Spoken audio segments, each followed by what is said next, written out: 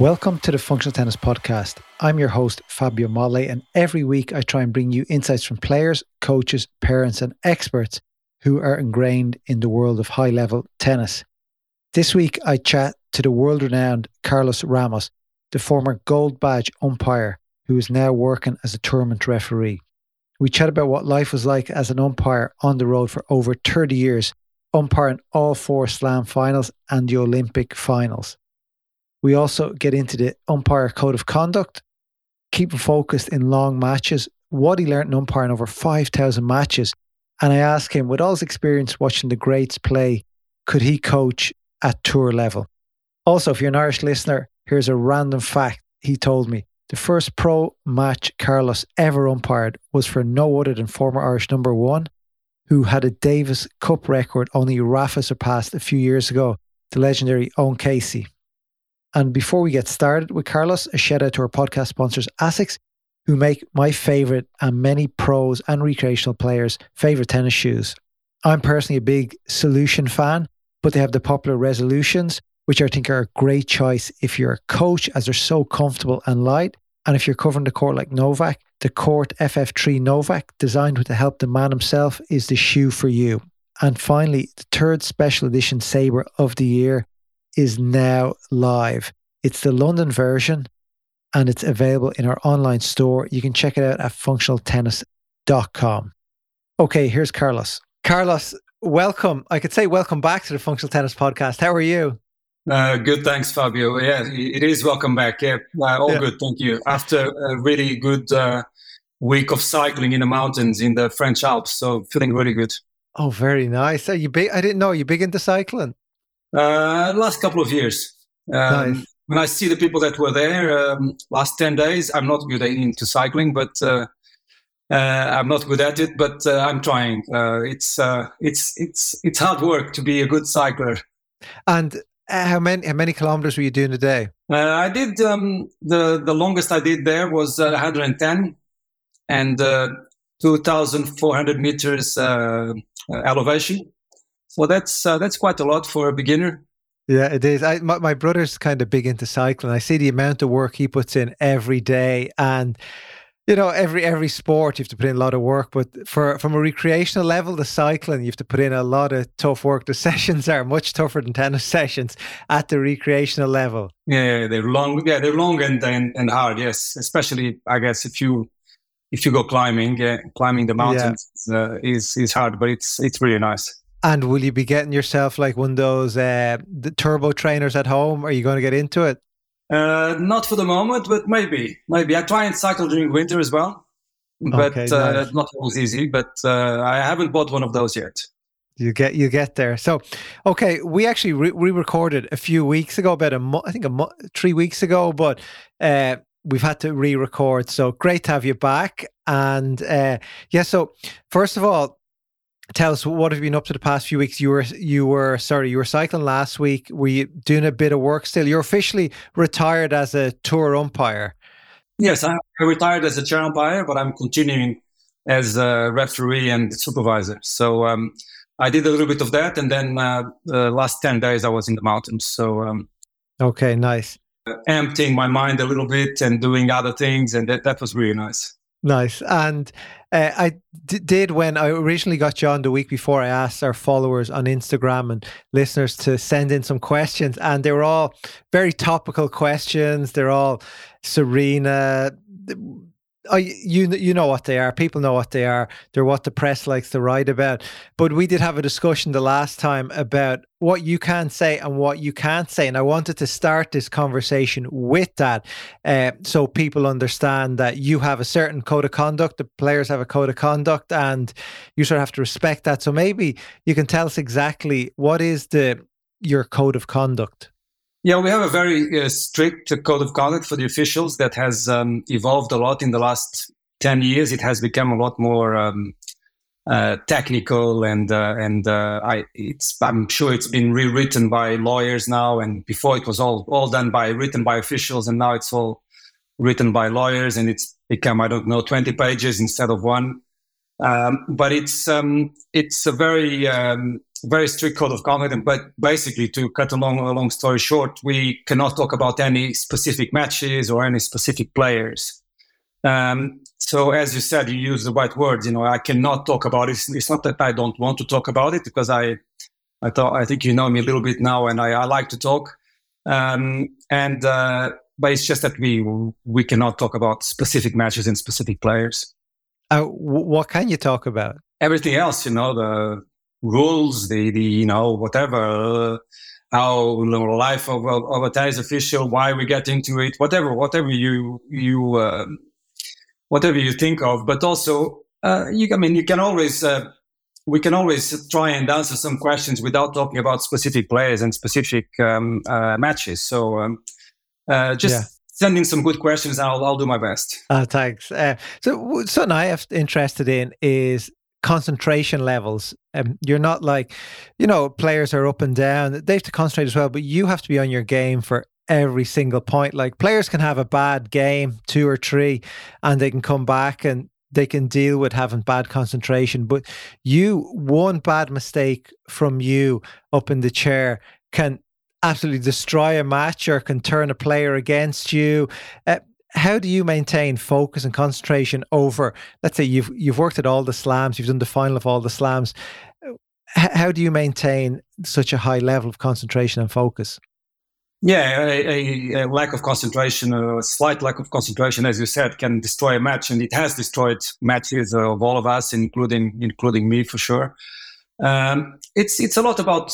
I played a little bit of tennis. I try and umpire the match as if I was playing the match, and try and concentrate before the start of each point. And the players, if you're serving, you tell yourself where you're going, or you ask yourself where you're going to serve, and what you want to do with it. If the return comes to your forehand or to the backhand, with us, it's a little bit the same.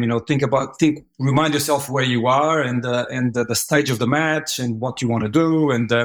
But I'm a big believer in living in the present, and it's really about living in the present, and especially not letting, let's say you just had a difficult situation that, to put it even in a more difficult situation that I did not handle well. It's important to, before the next point, to reset and just think about the next point, not the situation that you did not handle well. If you do that, then the chances are that if you get a close call, you have a much bigger chance of making a mistake. So it's keeping concentration, keeping your focus is really key. I think players could take that advice.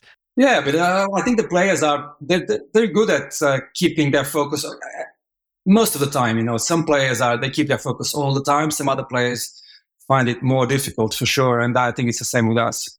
Are you ever up in the chair and go, you see a match and you see a player doing something wrong? You have the best seat in the house there. You know exactly what's going on. And you're thinking to yourself, if only if they did this, you ever want to give the player advice? I know you can't, but just say, he just needs to hit backhand here. Did that ever enter your mind? Not really, but you said it's the best seat in the house. It gets a little hot sometimes, but it's a really good seat. Sometimes I told myself, really, am I even getting paid to do this? Because you look to your right and you have a great player, you look to your left, you have a great player, great match, great stadium, and the thing that you really love to do, and you're even getting paid to do it. So it's great. But what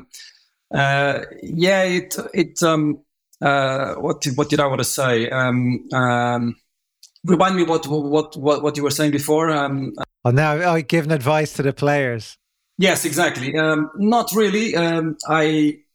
I'm guilty of many times looking at the players, at their technique, their feet, where they hit the ball exactly, looking at it a little bit too much, and then I need to remind myself to watch the ball. It's actually what I'm there for, to watch the ball and stop watching the technique. But we had many years ago at the tournament in Spain a lower tier tournament where we had officials that were only national officials, not very experienced, certainly not with international experience. And there was this guy who was also a coach, was umpiring a match, and the player was getting really pissed off with him. And at one point, the player said, "Come on, man, you're so bad. How could you miss that?" And this umpire / coach said, "I'm bad, you're bad. Each time he serves to your backhand, you put it into the net."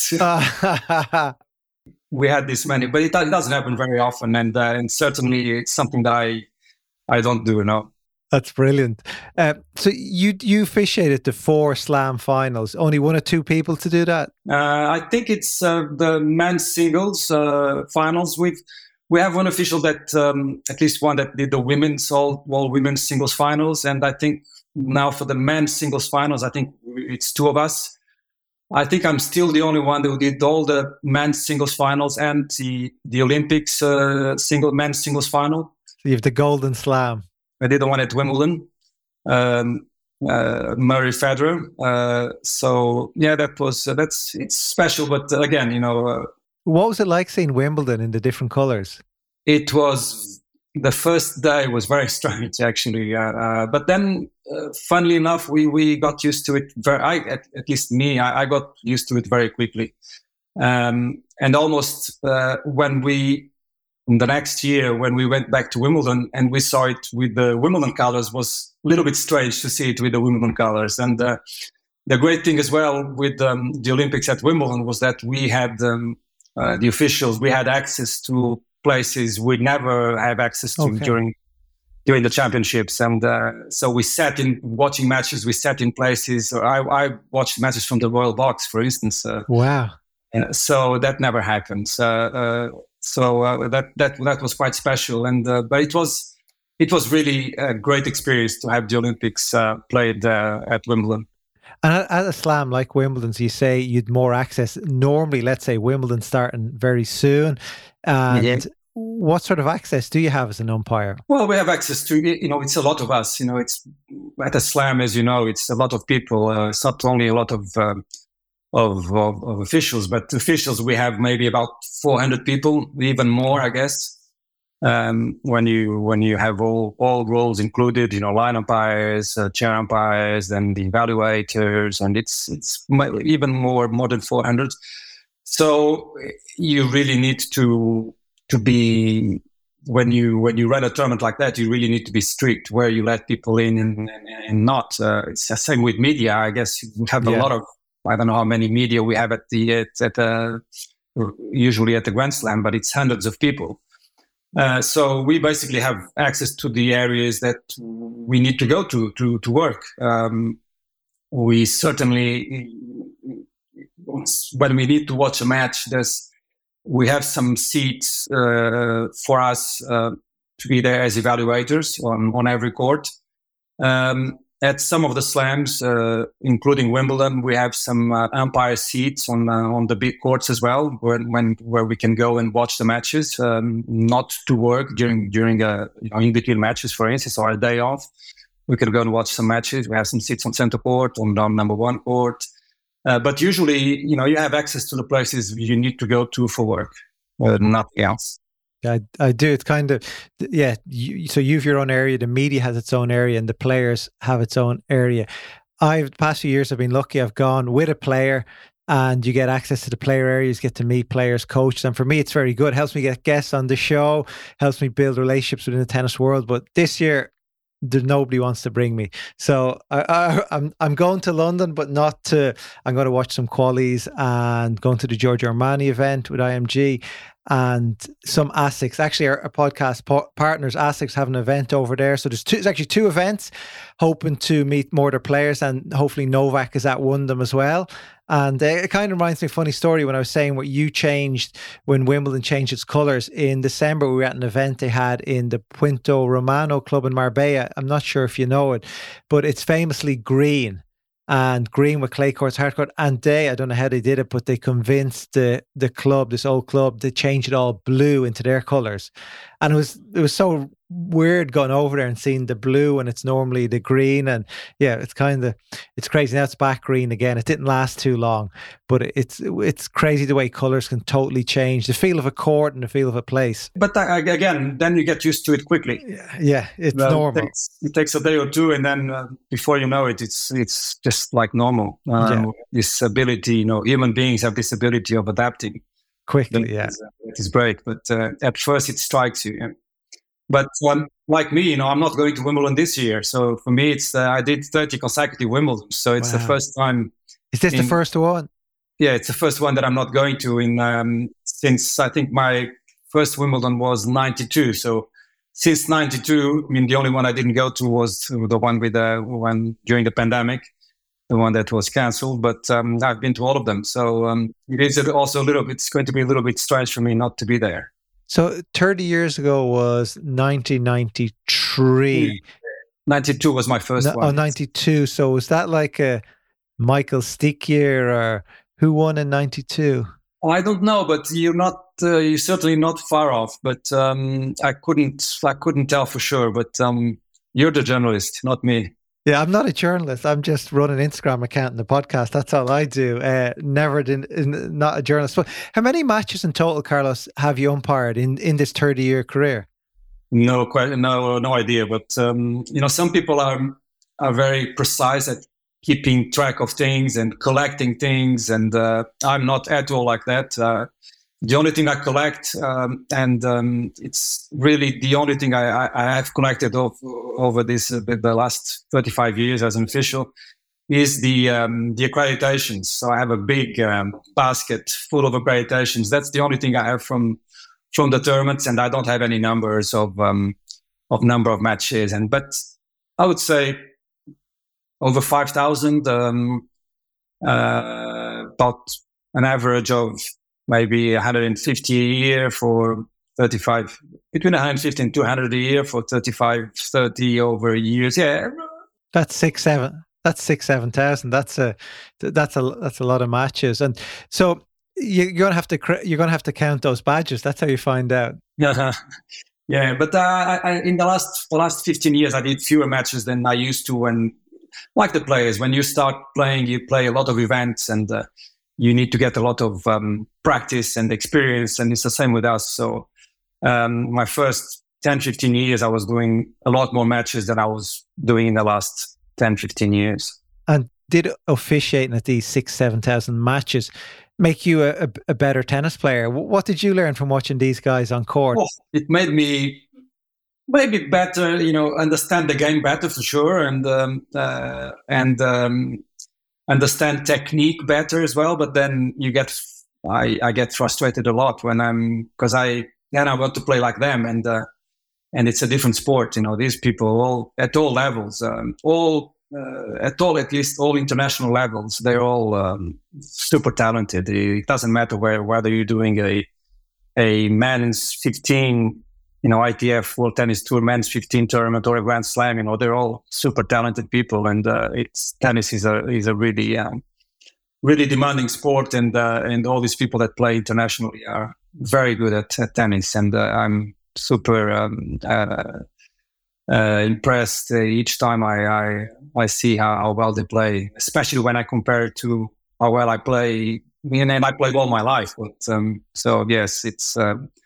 I learned, but not, at least not enough. And do you think, let's say a top 50 WTA or ATP player said, Carlos, I'm down a coach. I need a coach. You have all this experience. Do you think you could offer them value? Not really. No. Sometimes I think, I know a little bit about tennis, and I know where they're going to serve. And sometimes I'm watching a match, and I say to I'm watching it with somebody, and I say, look, they're going to serve down the middle.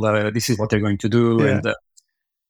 And most times I get it right, but then I realized that no, each to their own, and no, I could not be a coach. And I have a couple of players, really top players at the moment. When they first started, I was told by colleagues, say, oh, this guy, see how he's only 17 now. He's going to be the next Pete Sampras. And looked at them as like, come on. And yeah, they are the next, they were the next Pete Sampras or the next Martina Navratilova or.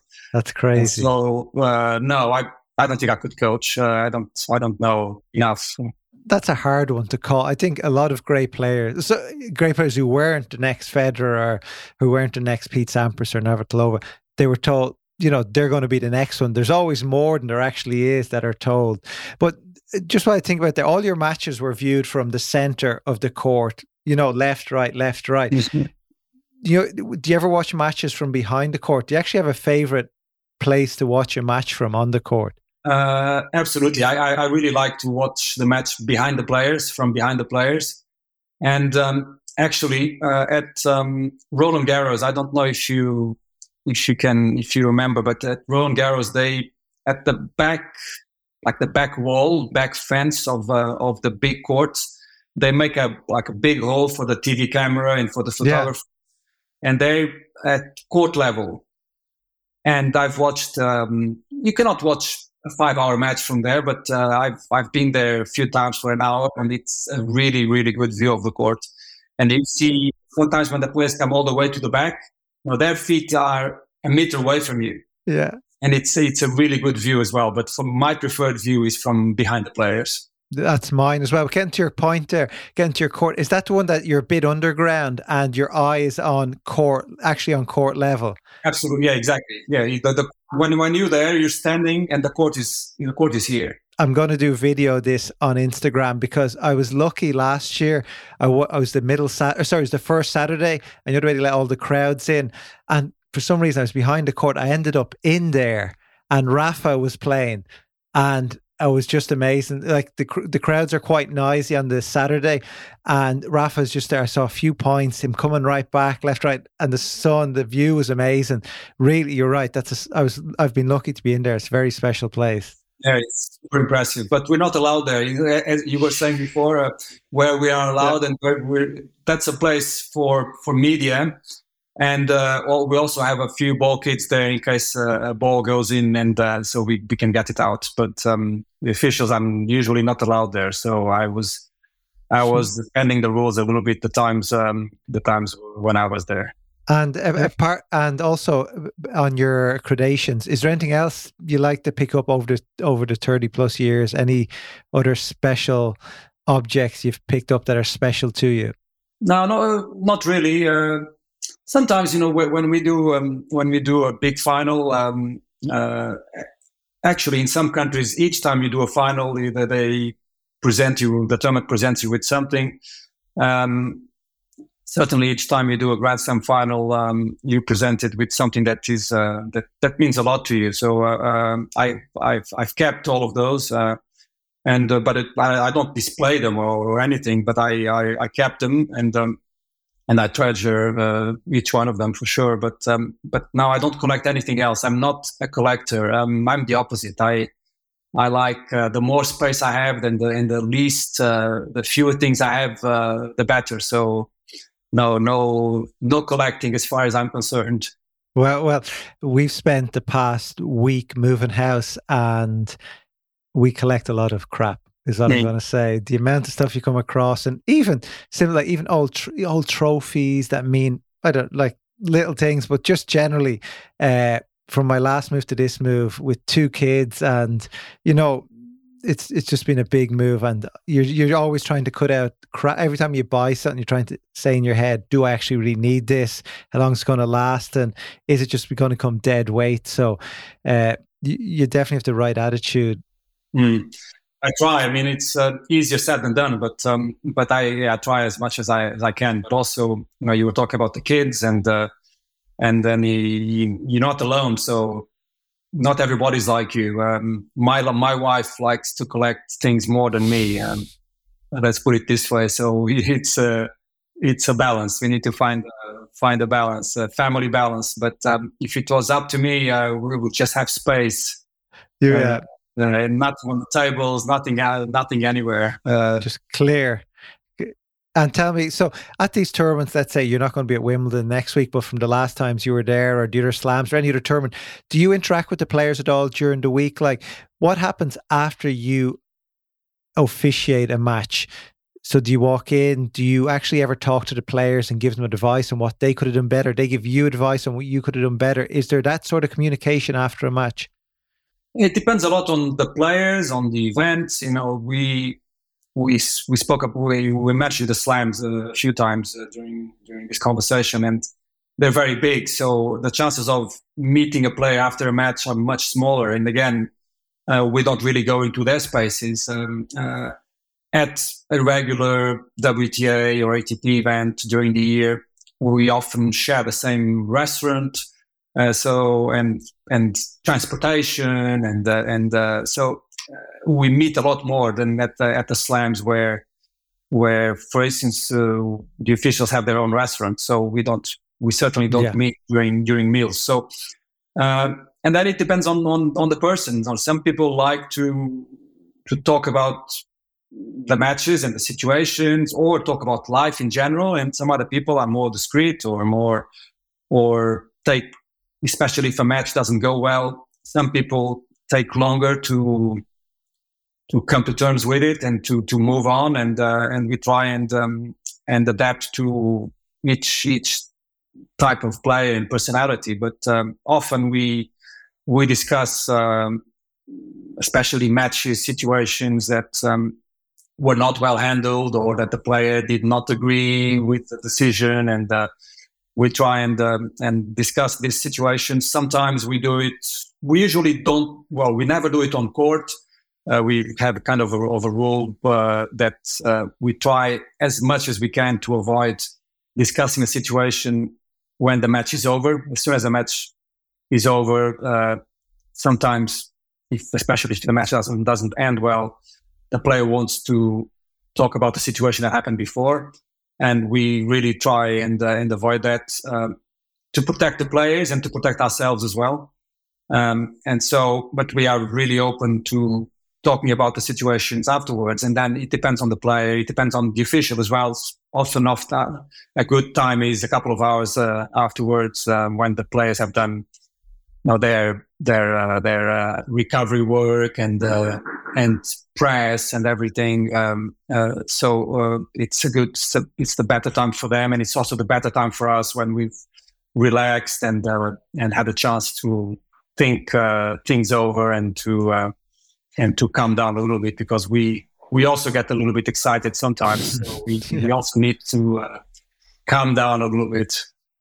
You go into the recovery room. Exactly. And quick, I met you for the first time last year at the IMG Future Stars event, and this year. And what's it like officiating at such a great under 12 event? And that's a fantastic event. And the IMG and the Tatoy Club started it last year. We were, both of us were privileged to be there last year and this year. It's a fantastic event. It's like a Grand Slam for under 12 kids, and we were saying before about looking at the play and thinking, are they going to be good? Are they going to be the next Boris Becker or Arantxa Sanchez Vicario? Yeah, true, closer to that.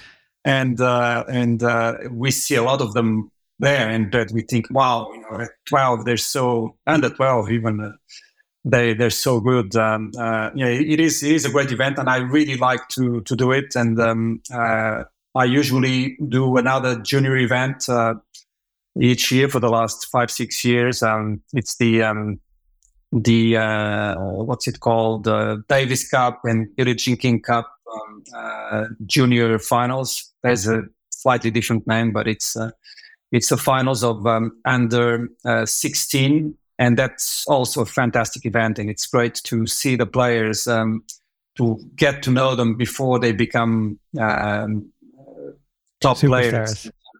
And so it's really interesting from the perspective of an official to meet and work with these players before they become professional players. Yeah, and how do you, I noticed a few times on the court taking some videos, and the match was getting heated and you would happen to be there. How do you know, do you just look at a matchup? How do you know it's going to get heated? You seem to be there right on cue. is that just a skill you learned over the years? Yeah, I think again we mentioned the experience before. I think with experience, you're not always right, but you sense some things, and then you just make sure that you're nearby if something really happens. But many times you look at the match, sometimes even a match that was you had the same matchup a week or two earlier, and it didn't go well, and you think, this match, everything could happen during this match, and then nothing happens. Sometimes you look at a match and you think, wow, who is, like, from a official perspective, who is umpiring that match? So that person is really going to be tested, and then again nothing happens. And sometimes it's the opposite. You look at the match and two players that usually have no issues with the officials or with other players, and then everything happens during that match. So it's really, but the chances of something happening at certain matches or with certain players are much higher. Yes. And then you need to look at what is at stake with these junior tournaments. The parents, and especially the parents, they play a big role as well, and for a match that could potentially be a match with problems, the parents, you think a lot about who the parents are and how they behave, and how to deal with the parents as well. And at pro level, that is usually not the case. So that's part of the equation as well, to try and be there, as you said, even before things happen. And I was there. Yeah, it happened. I think I was maybe a little bit lucky as well. Well, it's still, it was good to see. It was just so funny. Like, you just happened to be there now, not a lot kicked off. I did a piece about just after the event on 14 things I learned from being at the event, and I think two of the points were how well behaved the players were, and the parents were warned to behave themselves. Max told them, look, you better be on your best behaviour. And they were. I think the parents were really good compared to some other junior tournaments I've seen where the parents get involved during and after and before the matches. So I thought the parents, I'll back up, they were actually most were well behaved, and the players were great as well. Yeah, for IMG and then for the club, for Top Flight Club, it is very important that the players behave well, that they show sportsmanship, that they play their best regardless of the score, that they play loose. And as you said, Max, he gave a couple of speeches, and he mentioned that he said to the players, look, we don't care who wins, we just want to see you play your best tennis. And we also want you, your parents and your coaches to show the best sportsmanship. So that is very important. And I think in the last, so these first two editions of the tournament, I think we really managed that part well. There were a couple of, as always, it's a lot of we play a lot of matches there. So there are always a couple of matches that go off track a little bit, but the vast majority of matches and players and coaches and parents behave really well. Yeah, no, I agree. And I'm not sure if you can give your thoughts on this, if you're allowed to give your thoughts on this. The handshake, most recently, more so in the women's game, where a lot of players don't give handshakes, they give handshakes. Do you think sport should just, just stay away from the politics, and, the handshake should be part of the game, should be respect to your opponent? What thoughts can you give on the situation from an umpire's point of view? I mean, it's not what I think or don't think, because I think it's complicated. We talk about tennis, and I think you're mentioning the position of some of, or most, if not all, of the Ukrainian players when they play Russian players and Belarusian players. Ideally, yes, I wish that it's sport, and we don't deal with any of the politics. But at the same time, I think it's very complex. There are two countries that are at war, and people the players are role models and people are fighting. They're at war and fighting and losing family members, and if they see their role models shaking hands with players from other nations, I can understand that being a big problem. But it's really, I'm not an expert in that, and I wish it was different. But I really don't have an opinion whether it should be like that. Everybody should shake hands or not. But a tennis match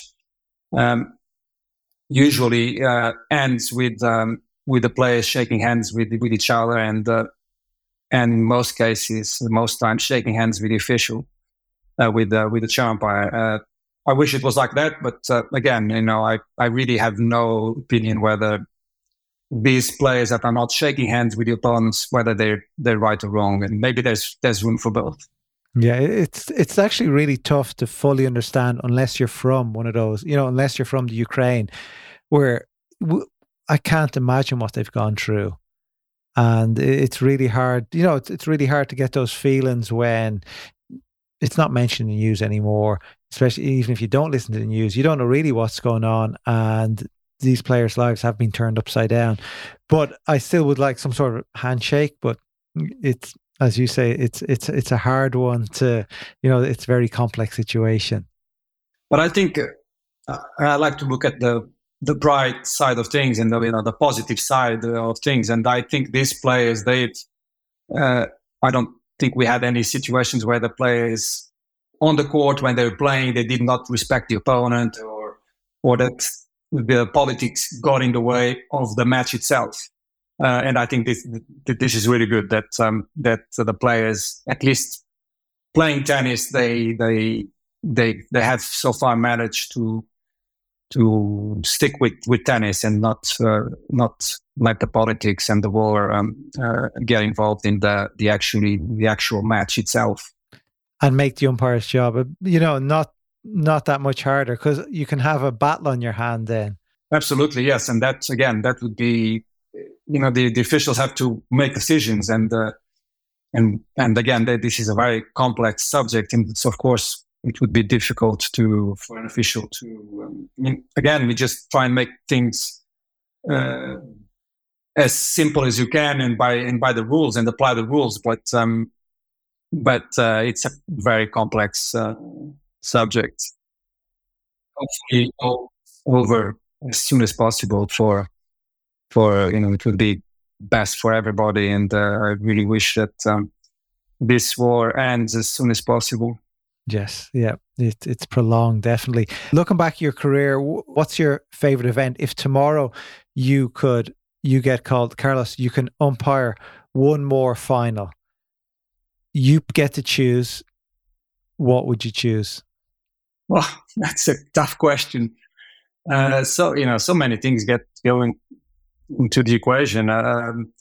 The event where I had the most success as an umpire, and which is also the event where I umpired my first men's singles final at the Slam, was the Australian Open. So I actually did 4 men's singles finals there. And that's also where I felt I umpired at my best. I saw the ball the best, and umpiring well has a lot to do with seeing the ball well, and how you feel you're seeing the ball. That gives you confidence. At least my style of officiating, it really gave me confidence to then apply everything that I worked on, and that I thought I knew as a tennis official.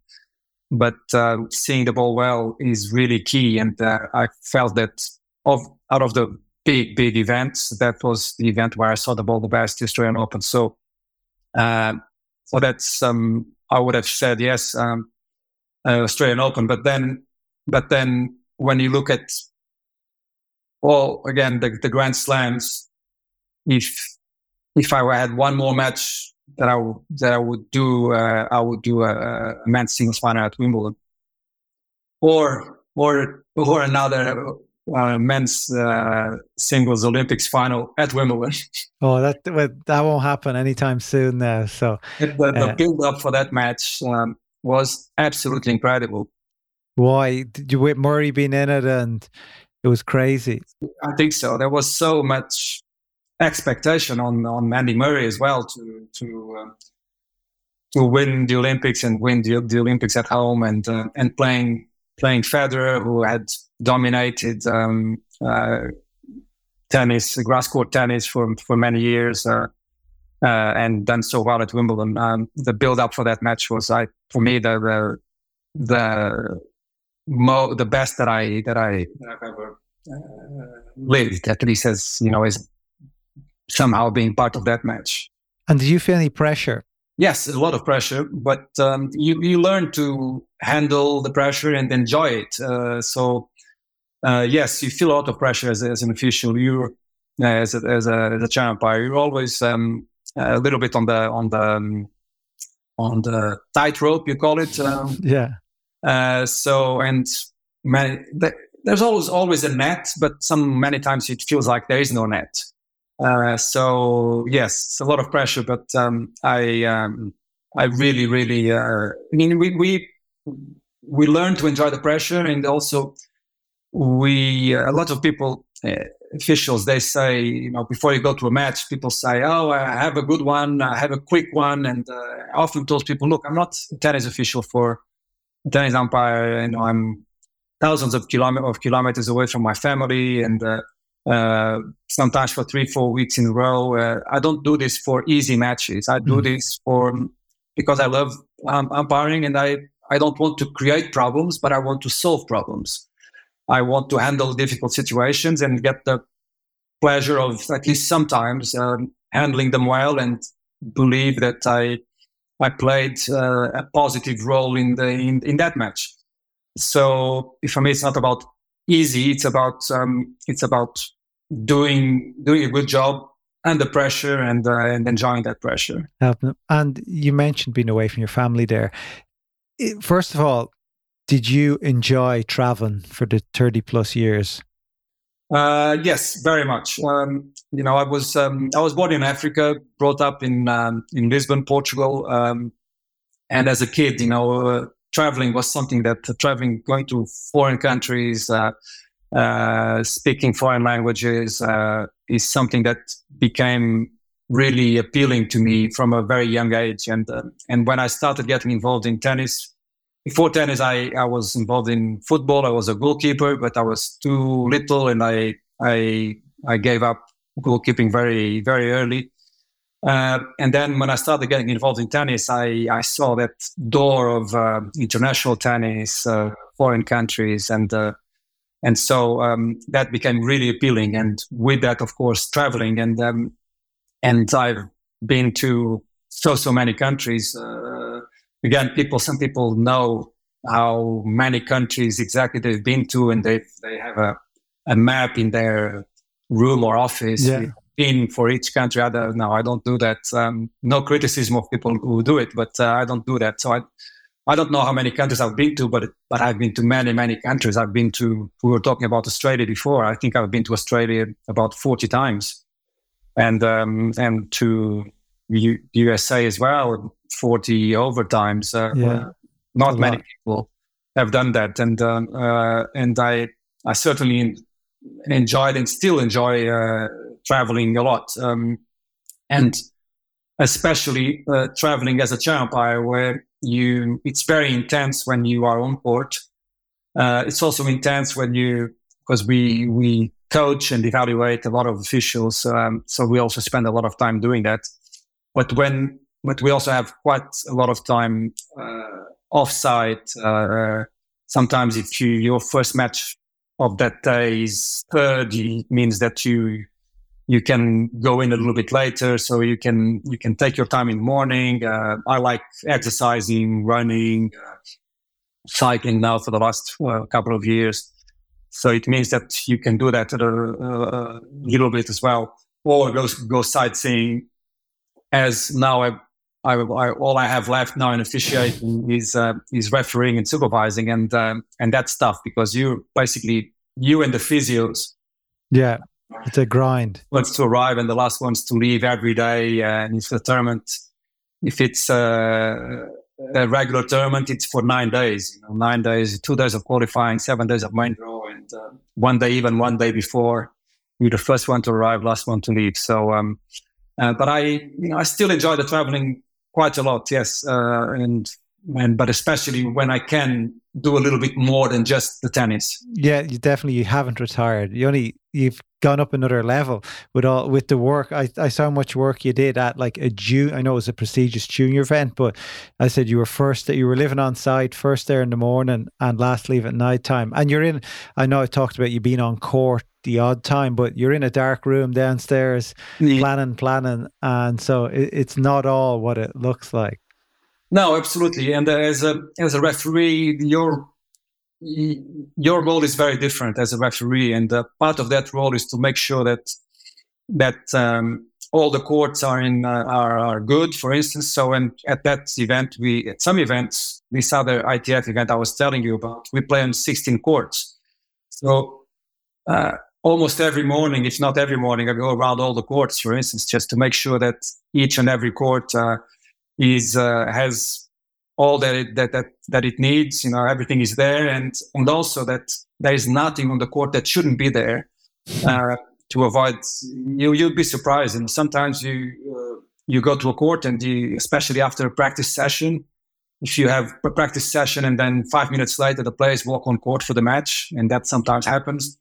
You have chairs that shouldn't be there, and things that could be really a safety hazard for the players. And as a kid, when I was growing up, at the time, the best Portuguese player had a big accident because of something that should not have been on the court, and that made me even more aware of it. So that's some other thing that I do. Just go around. Do we have everything that we need? Is there something there on the court that we don't need and could be dangerous?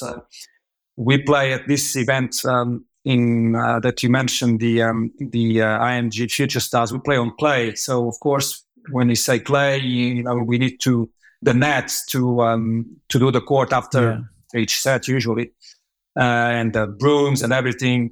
Sometimes these things are all over the place, and especially when the courts are a little bit narrower, they really need to be in the least dangerous place for the players as possible. So that is also part of the referee work.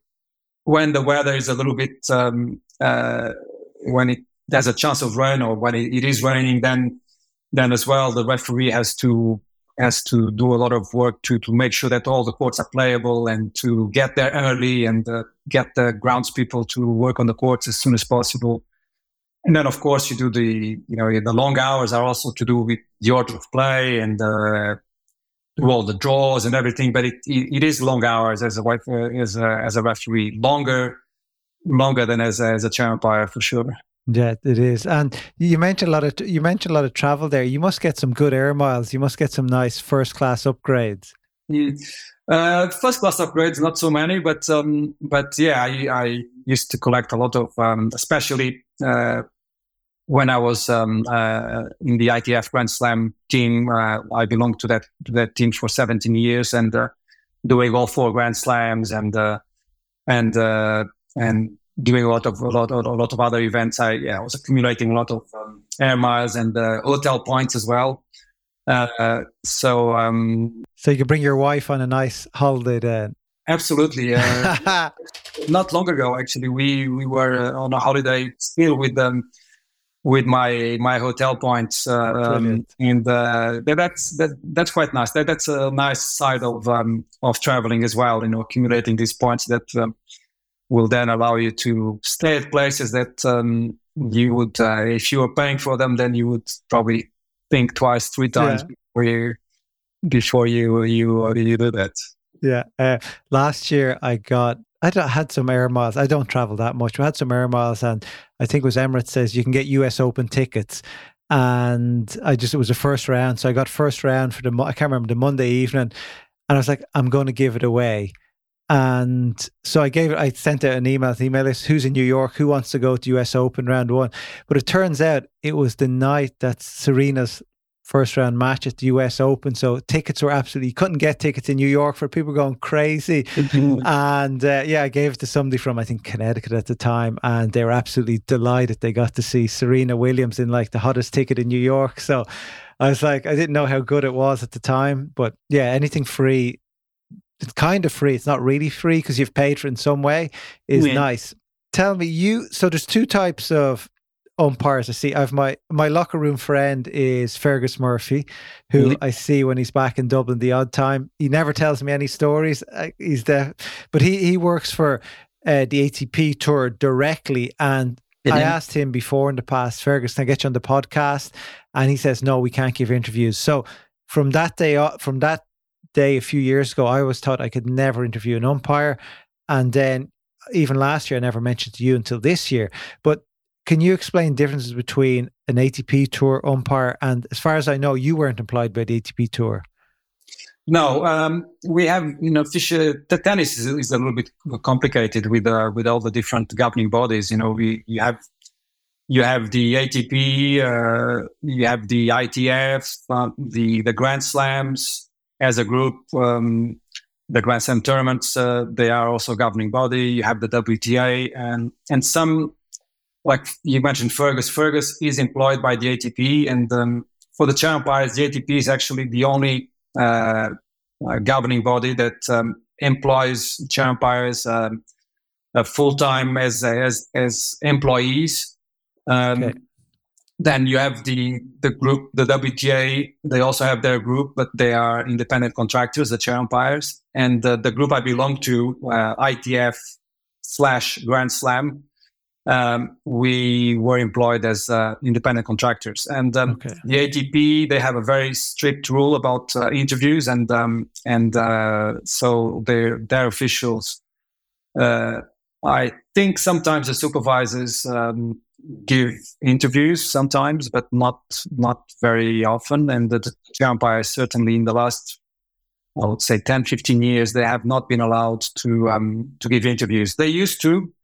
There was one occasion a few years ago when things really did not work. There was an interview that went really, really badly. And then they stopped allowing their chair umpires to give interviews. With the other groups, if we are at an event, we need to get approval to give an interview, and so the event approves it or not.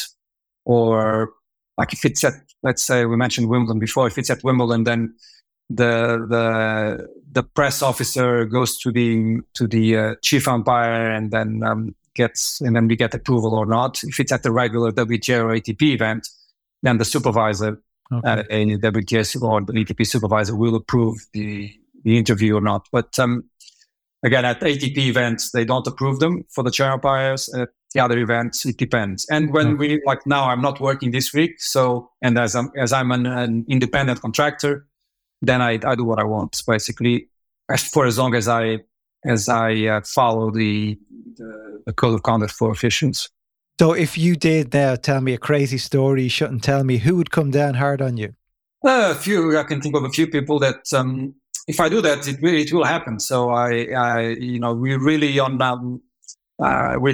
really need to be aware of this code of conduct for officials all the time. And so if I say something I shouldn't say, people will talk to me about it, and then I could be penalized for that. There's a system. There's what we call the joint certification program, is a system that monitors all of this and many more things. It's also in charge of the education of the officials at international level. So that's all the governing bodies are part of this group. So they also monitor the code of conduct for officials and make decisions. There's hearings and decisions. Nice, yeah. So you have to respect that. Right, strictly followed. Yes, strictly followed. Yeah, I'm sure there's some row. There must be a row going out there I can get somewhere. So how we end this with? Do you have some advice for you say you wouldn't be a coach, but you've definitely picked up. After 5,000 to 7,000 matches, you've definitely picked up a wealth of knowledge that not many other people have. And what advice would you have for junior tennis players out there who want to be professional based on what you've seen in your career, seeing the best players in the world at their best? As I said before, I can talk. I could answer this question for 20 minutes, but I'll try and keep it short. Maybe a couple of things, hard work for sure. And that is something you remember at IMG Future Stars this year. The two players that played the exhibition, they were interviewed, and that's what they kept saying: hard work. It doesn't matter how talented you are. If you don't work hard, you don't make it. So hard work for me is key. And then because a lot of people, they either can or they will learn if they work hard to hit a good forehand and the big and a good backhand. But so you need to work really, really hard to be even better than everybody else. And then one thing that I find really key for becoming a good top tennis player is to play loose. And again, that's what Max from IMG was saying during his speeches. Just play your best tennis, play loose, don't care about the result. Again, easier said than done, but yes. But when you can do that, you look at these top players, women and men, and they some of them, they play so loose, and the looser they play, the better they play. Hit the ball very hard, but everything is so loose, and I think this is really key to become a top player, to play loose. And of course, for me, I make a big connection between playing loose and not being afraid of losing. Because why do you not play loose? Because you're afraid of losing. And I think in tennis, one of my sons played a little bit of table tennis, and you go out for a table tennis tournament and you play in one afternoon, you play 5-6 matches, even more. And in tennis, sometimes you travel for 5 hours with your parents and everything, and the dog, and then you go there and you play someone really good. You play 2 sets and one in love, and you're done. And so I think tennis is a little bit difficult to learn to lose and not to be afraid of losing, because I think you don't play as in comparing it to table tennis. You play so many matches that you get used to losing, and you know that if you lose this one, then you're going to play another 3 or 4 matches that afternoon. It's a skill. And in tennis, this is something that I think you need to learn as a kid, and it's a little bit more difficult in tennis. And I see a big difference between the players that play, even the top players that play really loose when it really matters, and the ones that don't. And did you build up a skill when you're sitting in your chair, when you saw 2 players come out there and you could just look at a player and say, they're tight? For sure, yes. Certainly, even at the coin toss, when they come to the coin toss, you know straight away if they relaxed or if they're not, and if they're tight. Sometimes it's the matchup. Sometimes it's the what is at stake. Because it's a big event, a big final, a big semi-final, whatever. Big chance. Sometimes that is the match that will qualify you to the WTA or ATP finals. Sometimes that. So yes, you can see it, and many times at the coin toss, and then certainly at big stages of the match. Yes. Sure. People say a lot, why didn't the umpire talk to the player? It's so easy to talk to the player, and sometimes, players are really receptive for words from the umpire, and some other times they're not. So that is also part of the equation. And when you look at them and see how they are, they relax, more or less relaxed, or they're tense and not receptive. Yeah, it's great. It's definitely tough. I think we all have good intentions. Be loose. Don't be afraid to lose. But once you step onto the court, no matter what level, no matter if it's like under 10s, amateurs, college, pros, or the best in the world, the moment gets you, and you tend to go back into your old ways when it gets tight, it's about training yourself to eventually loose becomes the norm, Or yeah, I haven't been there. I'm tight, so that's all I'm going to say. But Carlos, thank you very much for your time, your experience. I hope to see you again. The time went by quickly. It did. No, I think we could do another 5 hours here if I let you. But I hope to see you again in Greece next year. Who knows beforehand? But yeah, thank you very much. Hopefully, in Greece, I think I will be there. All going well, I will be there. I hope you're there too, and maybe we'll meet before. Great. Thank you very much. Thank you. Take care. Hope you enjoyed that episode with Carlos. Next week, I'll be chatting to the fitness trainer Sasha Zarev, Dalibor Sorola. Dalibor has worked with greats such as Ivan Lubicic, Seppi, Milos Raonic, Sinner, Courage, Sharapova. He worked alongside Riccardo Piatti for many years, and he still runs a strength and condition at the Piatti Tennis Centre. He's so knowledgeable, answers all my questions. He covers many areas of training. You're going to love it. And until then, goodbye.